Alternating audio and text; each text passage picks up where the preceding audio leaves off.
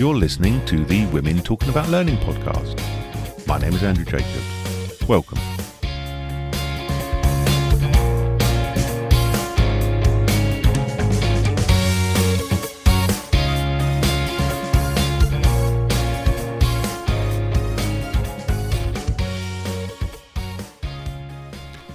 Hello everyone, and welcome to this episode, the Voiceover One of the Women Talking About Learning podcast. I've never given much thought to voiceovers as part of learning. It wasn't until someone suggested I had a voice for radio, which I strongly disagree with by the way, that voiceovers became a topic on my radar. A few days later, I was then approached by one of today's guests, who asked about a voiceover episode. So, here we are.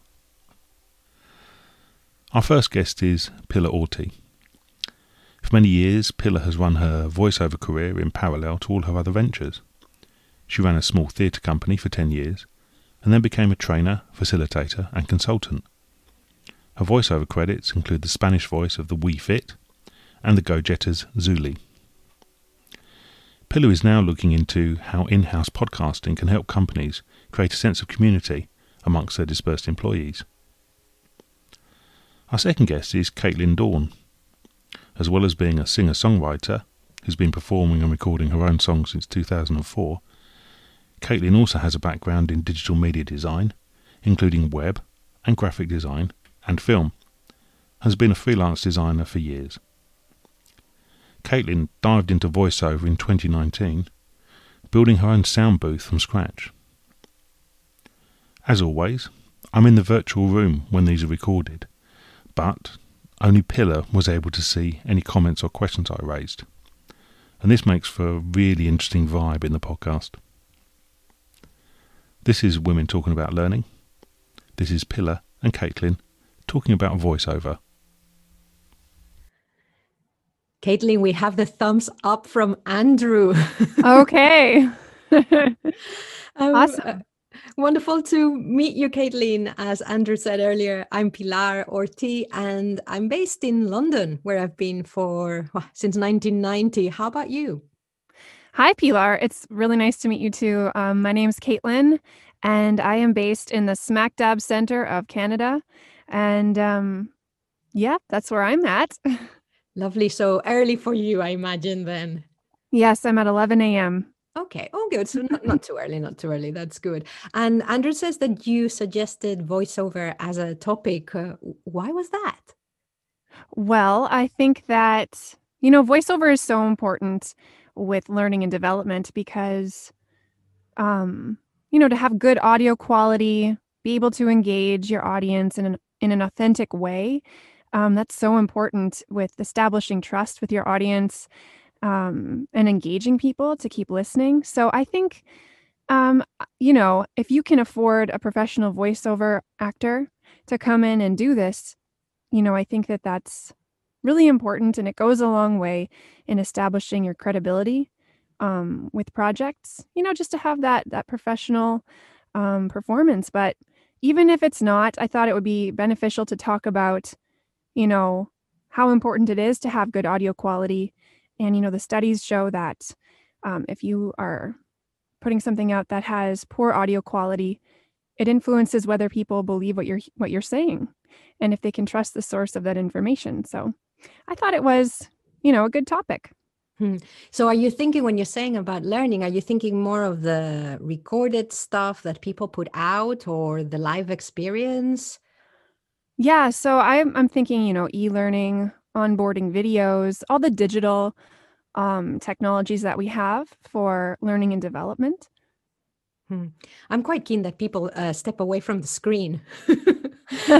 Yes. So, I quite like, so when I was setting up for today and Andrew's instructions say, have your video on, and I thought, okay, well, I'll move everything to my lounge because actually my podcasting booth, because I don't really do voiceover directly from home, but my podcasting booth, which is my bedroom and a canvas screen behind me,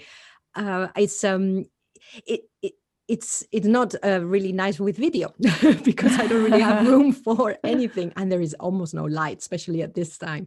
So we've now got our cameras off. You're also in your booth, and I think it's really interesting now that a lot of people are doing a lot of communication online at their computers, that they remember that they don't need to always be seeing each other. So when you're able to step away from the screen and use audio as a main channel of communication, I think that's also really good for just a little bit for health as well. Mm-hmm. You mean when you're like live and chatting with people? Yes. So, for example, it's just the typical business scenario of an online meeting. So we are recording in February. Oh no, March. It's already March. We're recording in March 2021, and many people are having all their meetings online. And there has been this, there has been this desire to see each other, but also people are getting very tired. And I find I get very tired. So for me, audio is, it's an underused channel in business, actually. You were thinking that it's an underused channel in learning, or actually a channel that can be better exploited? Well, I think when you are developing an e-learning module, for instance, I'm sure, audio or a budget for voiceover is probably the last thing on the mind. But I think if you can start designing these things with a voiceover in mind, that can really add so much value because, when we're in the booth and you have experience with this, you're trying to be engaging with the copy. You kind of put yourself in this position where you're like, hey, who am I talking to? And why am I talking to? Why am I talking about this? And I think voiceover artists can really add something special.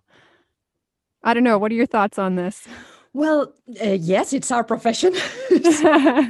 Now, but now that you mention it, so I can think of a couple of reasons why e-learning might be a part of somebody's library of resources. So I think, again, that e-learning, as well as, like books or handouts were part of our tool.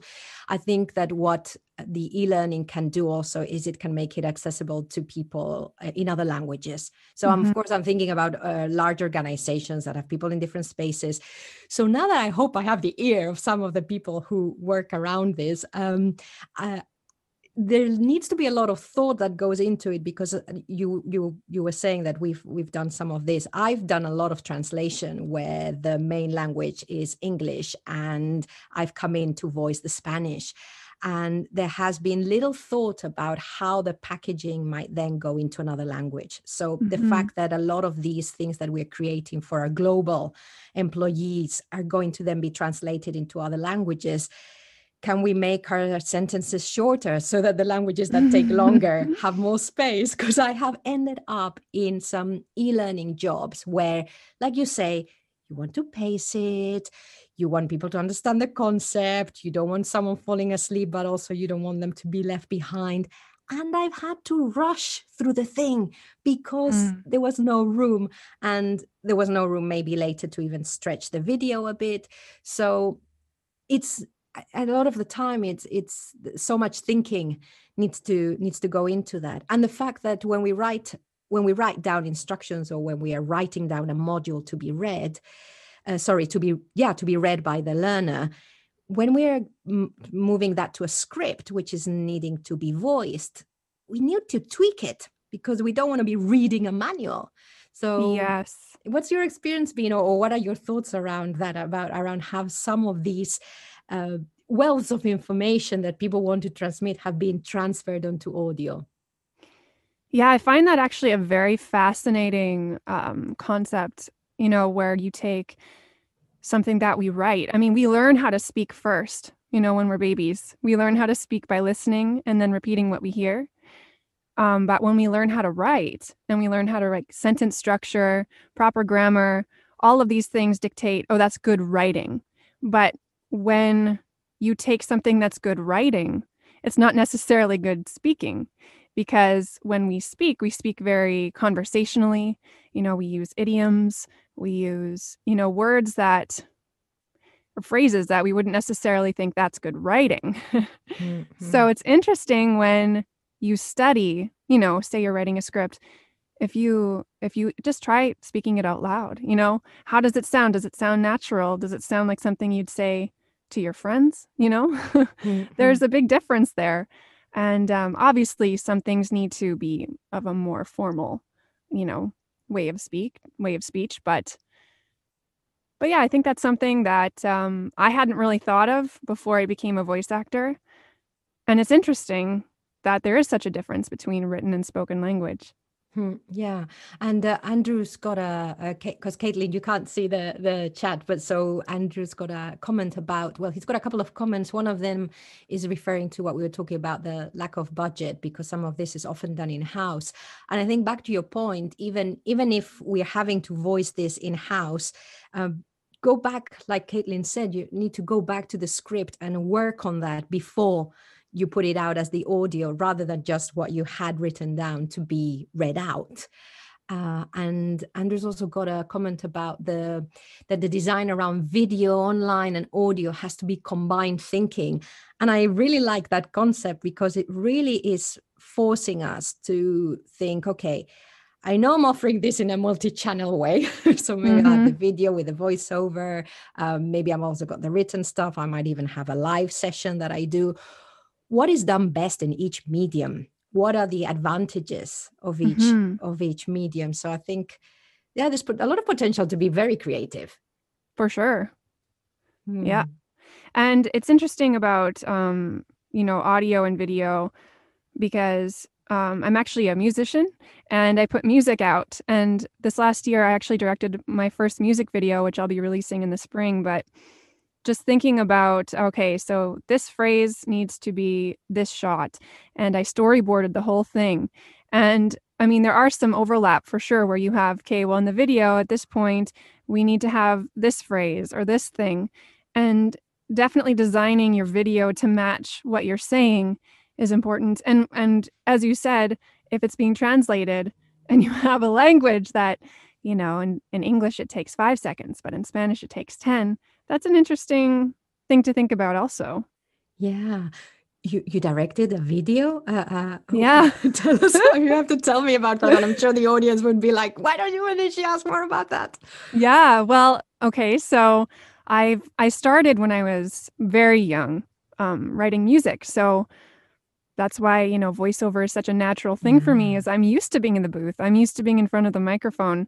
So I had given it up for so many years though, because, I wasn't getting where I wanted to get as like a career.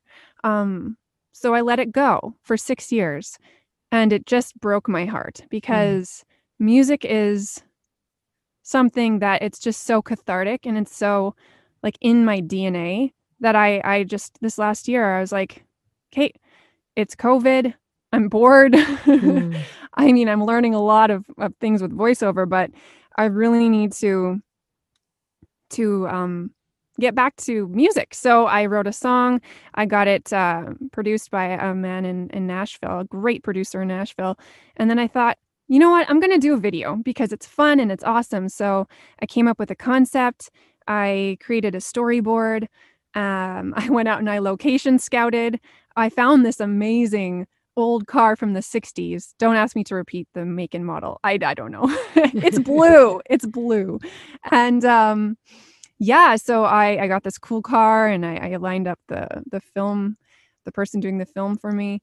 Yeah, I directed it. I said, this is what we need. I did the location scouting, and then I edited it.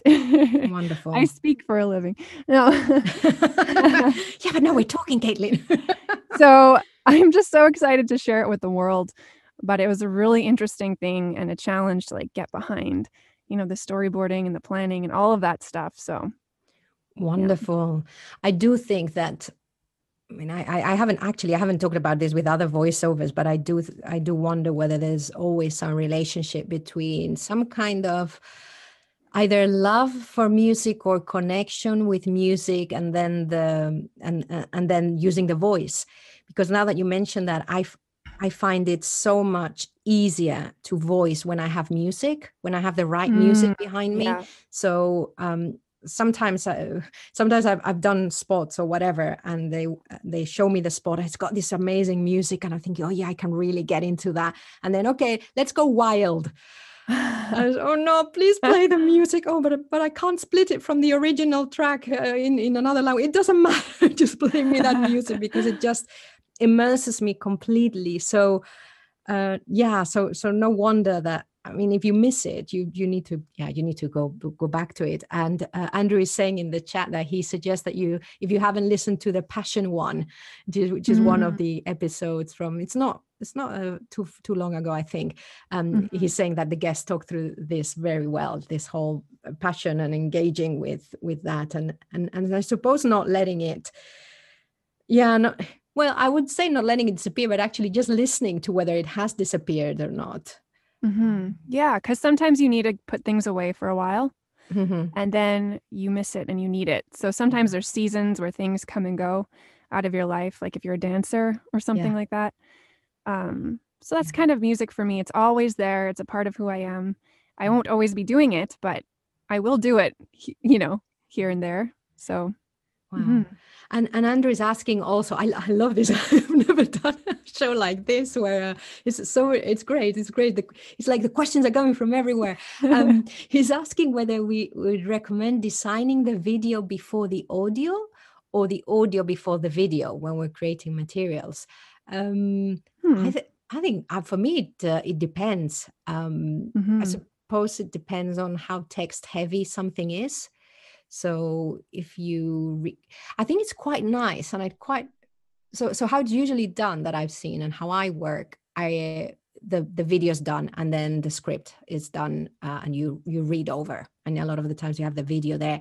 But I'd actually think it'd be quite nice to get given the script first and then create the video after, so that the person reading the script can really take their time, and you can really give the time to each bit. What do you think? Yeah. Well, I mean, when you're listening to someone speaking, it should feel natural. It should feel conversational. The person should sound engaged, right? And not stressed about getting to the sentence in 5 seconds, and be able to breathe, just being comfortable and in the booth and being able to breathe. It's hard to breathe. So yeah, I agree. I think if you're going to do the video alongside the script too, like having these both of these things in mind, I don't know. But I agree. We need the space to be able to communicate effectively. So however you need to do that. However you need to do that. But remember that there's a person that needs to voice this and sound human. And that the listener needs to enjoy not just the amazing visuals, but also the sound that's coming through. And also, especially if you want them to be immersed in the topic. It's to give us the time to breathe through. I think breathing is, again, so important and so underrated and forgotten about. Well, it's one of the hardest things when you start to do voiceover, where am I going to breathe? You're focusing so much on being this character and informing these people and caring about the people that you're talking to. It's so much going on in your brain, and you're like, where do I breathe? So you said that is interesting when you started. How did you get started in voiceover? It's not something that many people go into by design, but what's your story, Caitlin? And then I want to hear your story. I'm very curious.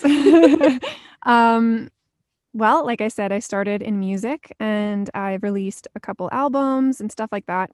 And I was just at a point in my life where I wasn't happy with my career. I was running an e-commerce website, and I just wanted to be challenged and take on something new. So I built a recording studio, and I thought, you know what, I'm going to give voiceover a try. So being the musician I am, I was like, hey, audio quality is the number one most important.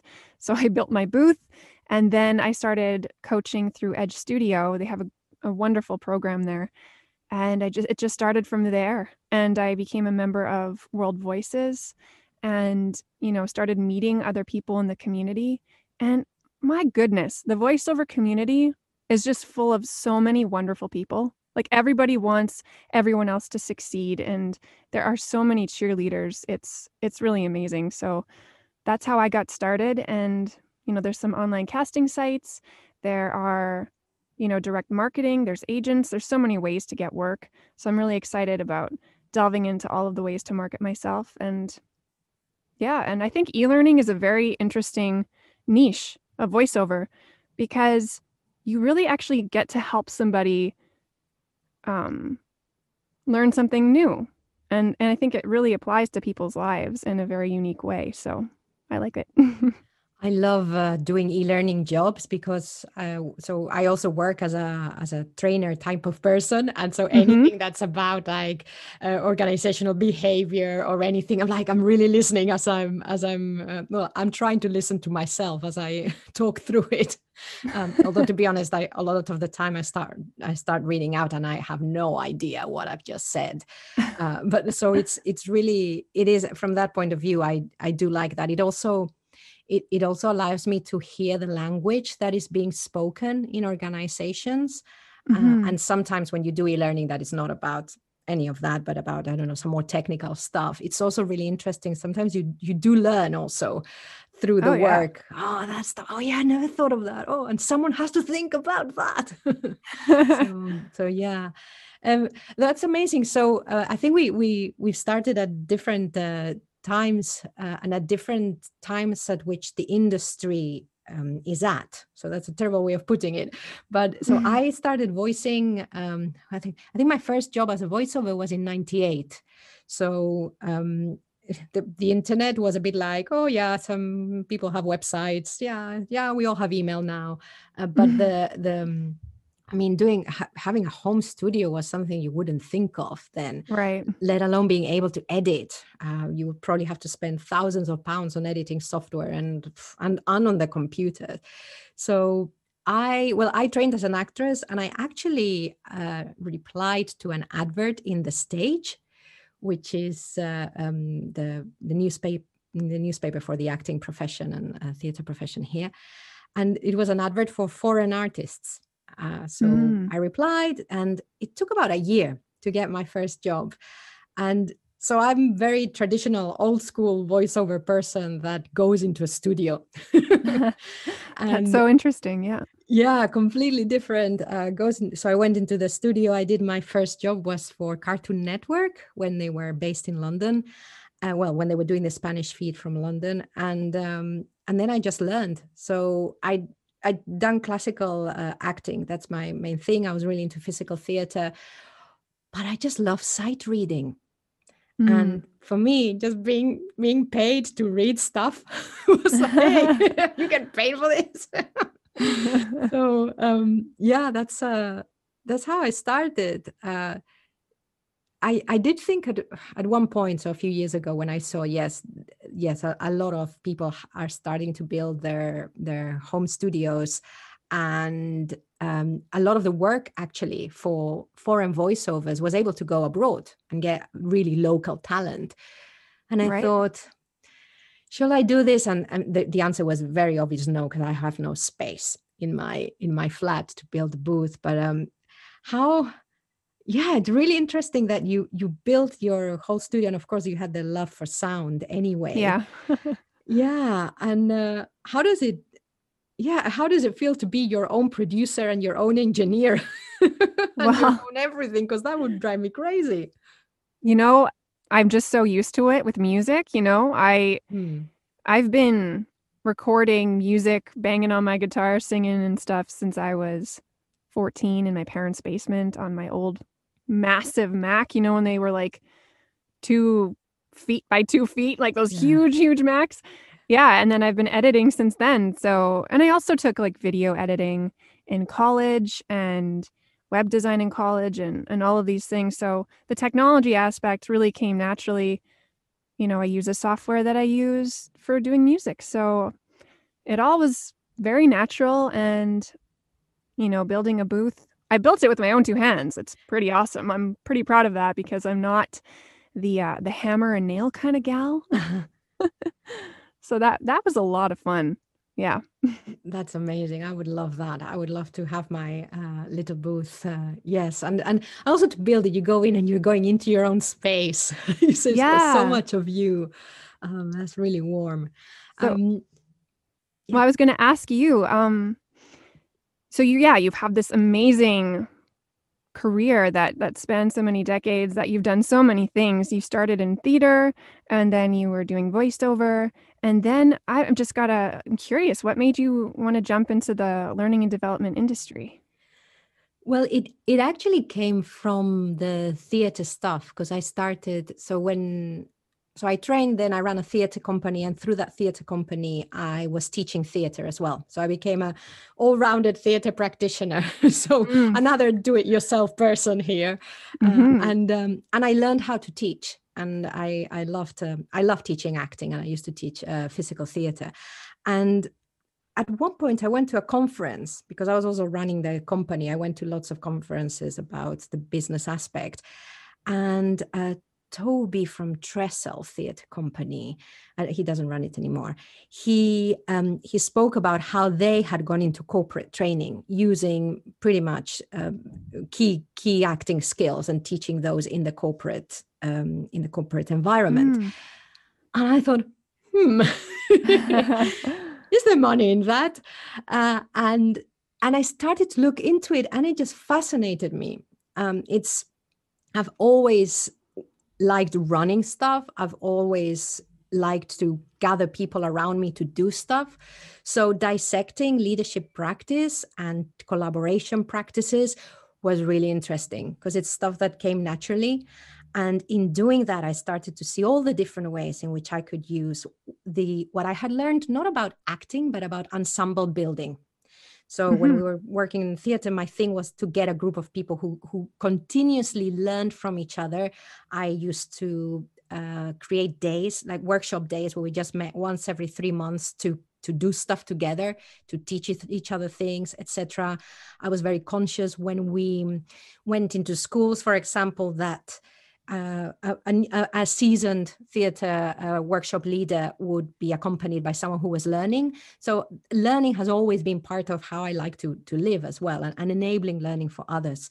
And so I looked into that, and eventually I did do some leadership training stuff. I did some team away days. And then I met my husband in Holland, and I'm in London. And also I was having to travel to Madrid a lot. And I just started looking at the online space. And I saw that there was a gap in that lots of people were going to start to manage and work with people across the globe, or again, working from home, everything. And there was a gap because HR and most trainers are very much a people person, having to feel the person next to you. And I thought it's going to take a while until people go into the technology space to really train and really look at how things are done there and do stuff through technology. So that's why I went there. But then I discovered podcasting also. And I Yeah. thought, okay, this is even more fun because now I get, like you, I get to decide what the show's about. I get to speak about what I want. I get to use my voiceover skills. I don't know, I meet lots of people. So it's, yeah, there's all these things that have been going on that it all makes sense to me. Yeah. That's so cool. So was this all put together before COVID hit? And then what happened with your business when COVID hit? It got quite successful. I Which would was assume also, so. yes, it's really, well, yeah, it's very interesting. And so just going back also for a bit into the voiceover thing, when I started to look at the training business, I thought, okay, I can't do both things at once because you know that well, actually I'll ask you, but for me, a lot of the work that I got, well, I was lucky to be involved in an animation series, so all those the dates were planned quite far in advance. But pretty much for me, the voiceover work has always been, are you free tomorrow morning at 10? Yeah. Is it the same with you? I'm fairly new to the industry, but yeah, like things that I audition for are like, yeah, we might need to record like tomorrow. And yeah, that's that's fine though. I'm flexible with deadlines and stuff like that. But there is a company in my city that I got on their roster, and so they said, yeah, things might just pop up. So I'm really looking forward to getting the call. Come on in. Yes. I love going to the studio. So Yeah, and it really and it is like this, and I think it still is like this. I mean, sometimes you get a bit more, but I thought, you know what, I don't. That's great, but I'm not sure that that's how I want to continue with my profession. I do like to know what I'm doing so I can get my teeth into it, Mhm. and also. I love working as a voiceover, but I wanted to do something else as well as. And at one point, I thought, okay, where's the industry going? And where do I want to go? And I did see the Mhm. industry, as I was saying earlier, going more towards using voices that are anywhere. So it's a double-edged Yeah. sword. So on the one hand, it's enabled me to build my training business, but on the other hand, it's pushed me out a bit from the voiceover market in that way. And I did take that decision. Where am I going? So I decided, okay, well, the voiceover world can continue going down that path. I don't think I'm going to join them. So that's why I continued with the training. And actually, yes, this was way before, only 4 years ago, before COVID. And yes, there's been more demand for our services and our training. Of course, it's not what we ever advocated for, because this is something that needs to be done in a paced way. But yeah, so so it's been like that. What kind of experiences have you had so far, like with clients or with auditioning for some of the work? How do you audition for work? Well, I dive into the script and I really try to figure out the why behind this piece of communication. Um, who am I in this scenario? Who am I talking to? Why am I talking to them?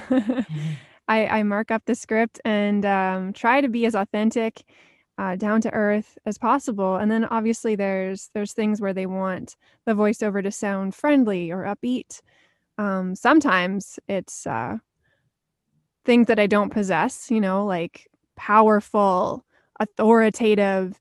And I'm like, hey, I don't think that I fit those things. So part of Mm, voiceover is also understanding who you are, understanding your brand, and understanding when something suits you and when something's not for you, because you don't want to waste people's time. So, mm, yeah. yeah, so I find that very interesting, audition process. I love diving into a script and figuring out the why. Because Andrew was asking earlier some of the key things that you learned when you started.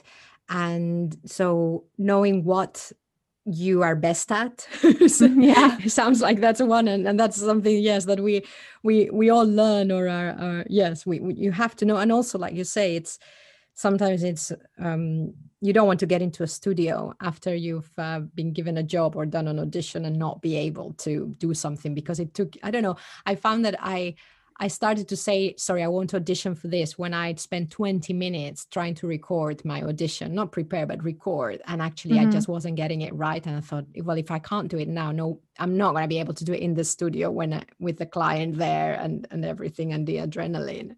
Right. Mhm. Yeah, and like right now we have like live direct. You can live direct through Skype or, all these different ways. And that's very that's an interesting thing all in its own. So I have that live direct aspect, but it wasn't until very recently that I had an audition at the production company in my city that was a go to the studio and record it live. But I love direction because it tells you, you know, basically when you leave, you know that you delivered what they need because they gave you live direction. I love Mm. that. It's clear. It's, if the person giving you direction is giving you clear direction and stuff. Yes, yes. And so along those lines, Andrew's asking, what could we tell L&D people to get better voiceover and improve the audio on the learning products? What could we tell them, Caitlin? Okay. Well, Yeah, I think it goes back to good audio really does go far with the credibility of what you're selling or what you're telling people, and you want people to trust what you're saying, trust the source of the information, think it's good information. And when you listen to a video for example, that has horrible audio, you're just, I don't know, Hmm. studies show, you know, Hmm. people don't trust it necessarily, or there's an issue with credibility. So whether you hire a voice actor, which obviously I think you should do, but if you are not in a position to be able to do that, invest in a decent microphone. You can get a decent microphone these days, like a Rode NT1. I think they're like $300. And jump in your closet, set up a couple mattresses in a corner, you know, basically insulate your space so it's not echoey and stuff like that. And so at least that takes care of the audio quality. Um, it won't be as pristine as, somebody who's got a full-on recording studio that's completely soundproofed with like a $3,000 microphone. But I think if you're doing it the DIY route, there's lots of resources on YouTube about how to get good audio that you can check out. I don't know. Those are my suggestions. Yeah. So following on from what you're saying, if you're doing it yourself, I think if, if you put music under your voice, it will make up for some slightly less good audio quality, I think, sometimes. But then you need to know how to mix it. So I think that it's worth looking, if your budget is limited and you can't work with a voiceover, to see whether actually working with a sound engineer Yeah. is a better investment, as in you do your voice, remembering though that if your setup is not decent, the engineer is not going to be able to do much with the audio quality. But if your setup is okay, if you have a quiet room, if you have even a Yeti microphone, which is what I'm using right now, although it's not what I use for any voiceover work, and I've upgraded for my podcasting, but it's good enough. So if you can get some kind of very quiet space, I don't know, not necessarily go under your duvet like some voiceovers. And actually, I did this in the summer. I was away in Spain, and we have a flat which is it's a flat in Valencia, in Alicante, in the province of Alicante. So tiled floors, big rooms. Oh, It's yeah. designed. It's so echoey. And there was one line, a client wanted me to do a job for one line but it was for a scanning machine, the beep. Oh, yeah. Please insert your payment method kind of thing. So it was one line. So I thought, I can do this. I did have the good microphone there. And I just went on the bed. So there was the mattress around me. And then I put the whole duvet. And this is like probably 40 degrees outside. Oh, boy. You do what you got to do, man. You do what you got to do. But I've heard voices do this, or getting in their cupboards, and stuff like that. So maybe you don't want to do that for your whole script, but that kind of how can you make the space that you are recording in as cozy and as full of soft furnishings as possible? That might help. And then see whether actually investing in someone who can stitch some music or something just to lift it a little bit, so it doesn't feel like it's just the person.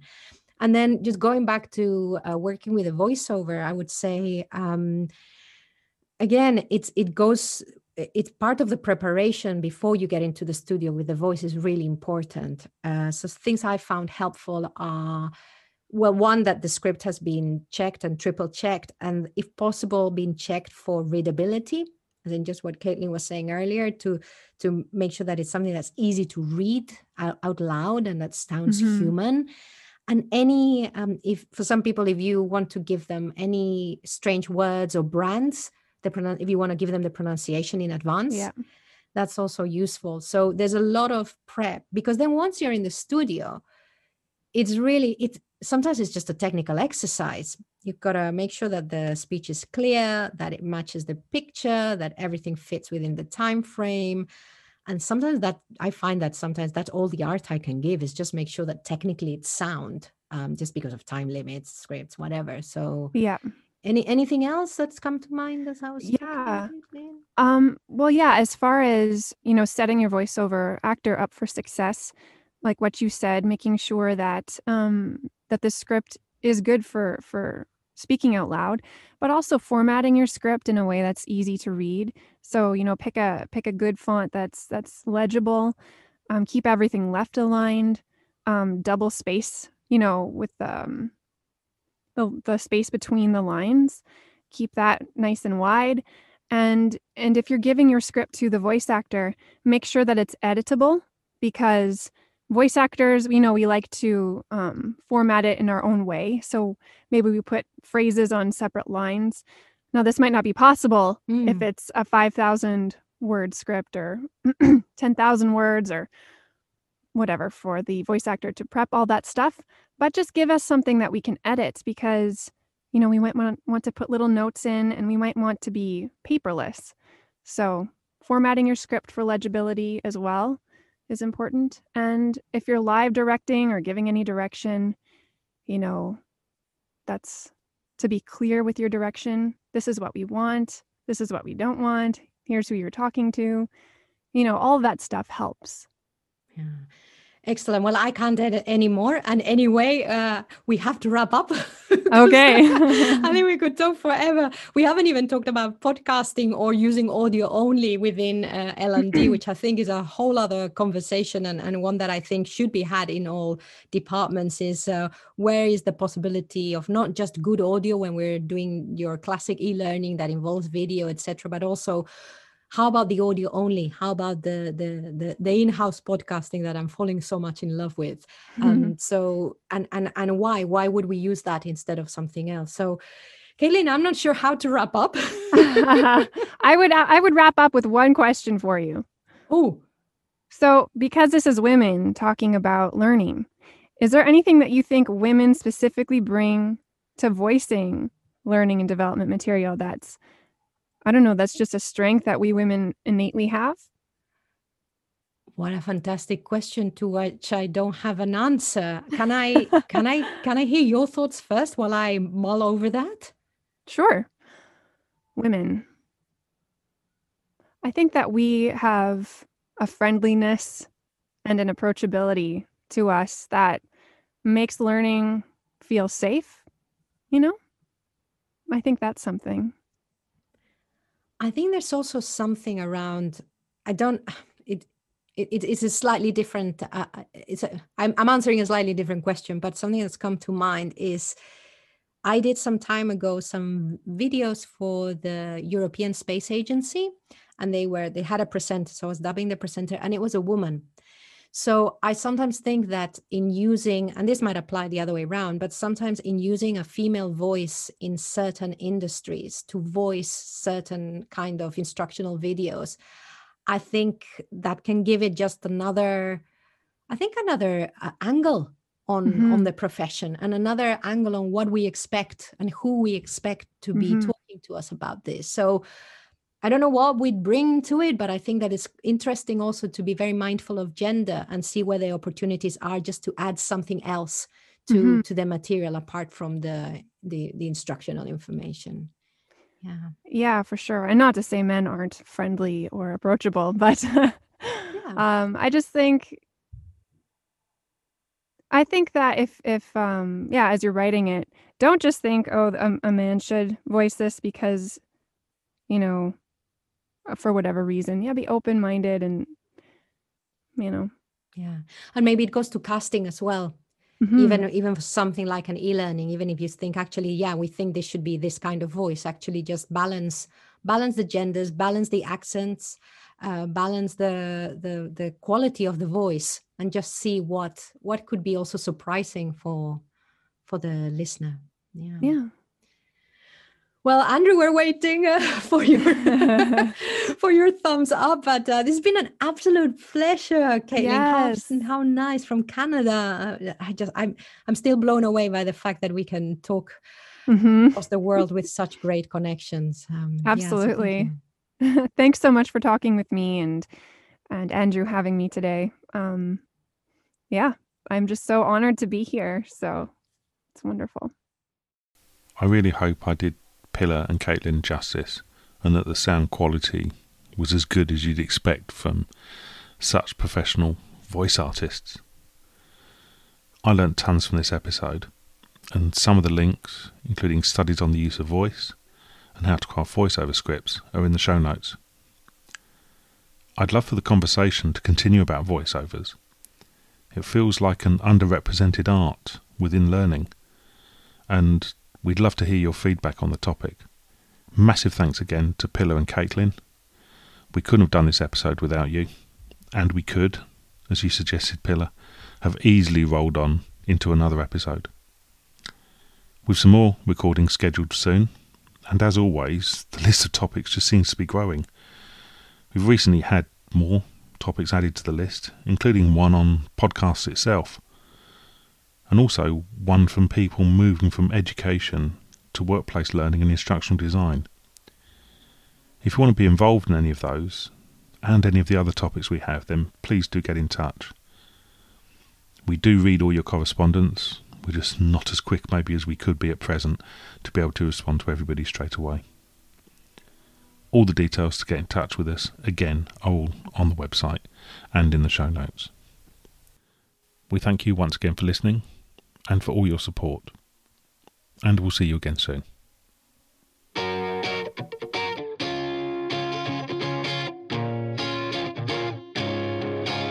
You have been listening to the Women Talking About Learning podcast. Women Talking About Learning is available on all podcast platforms, including Apple and Google Podcasts. You'll also find us on Spotify, Amazon Music, and other music streaming services. Make sure to like and subscribe. It helps more people find us. You can find out more about Women Talking About Learning via our website, womentalkingaboutlearning.com. Make sure you tune in next time for more women talking about learning, for more of the signal and none of the noise.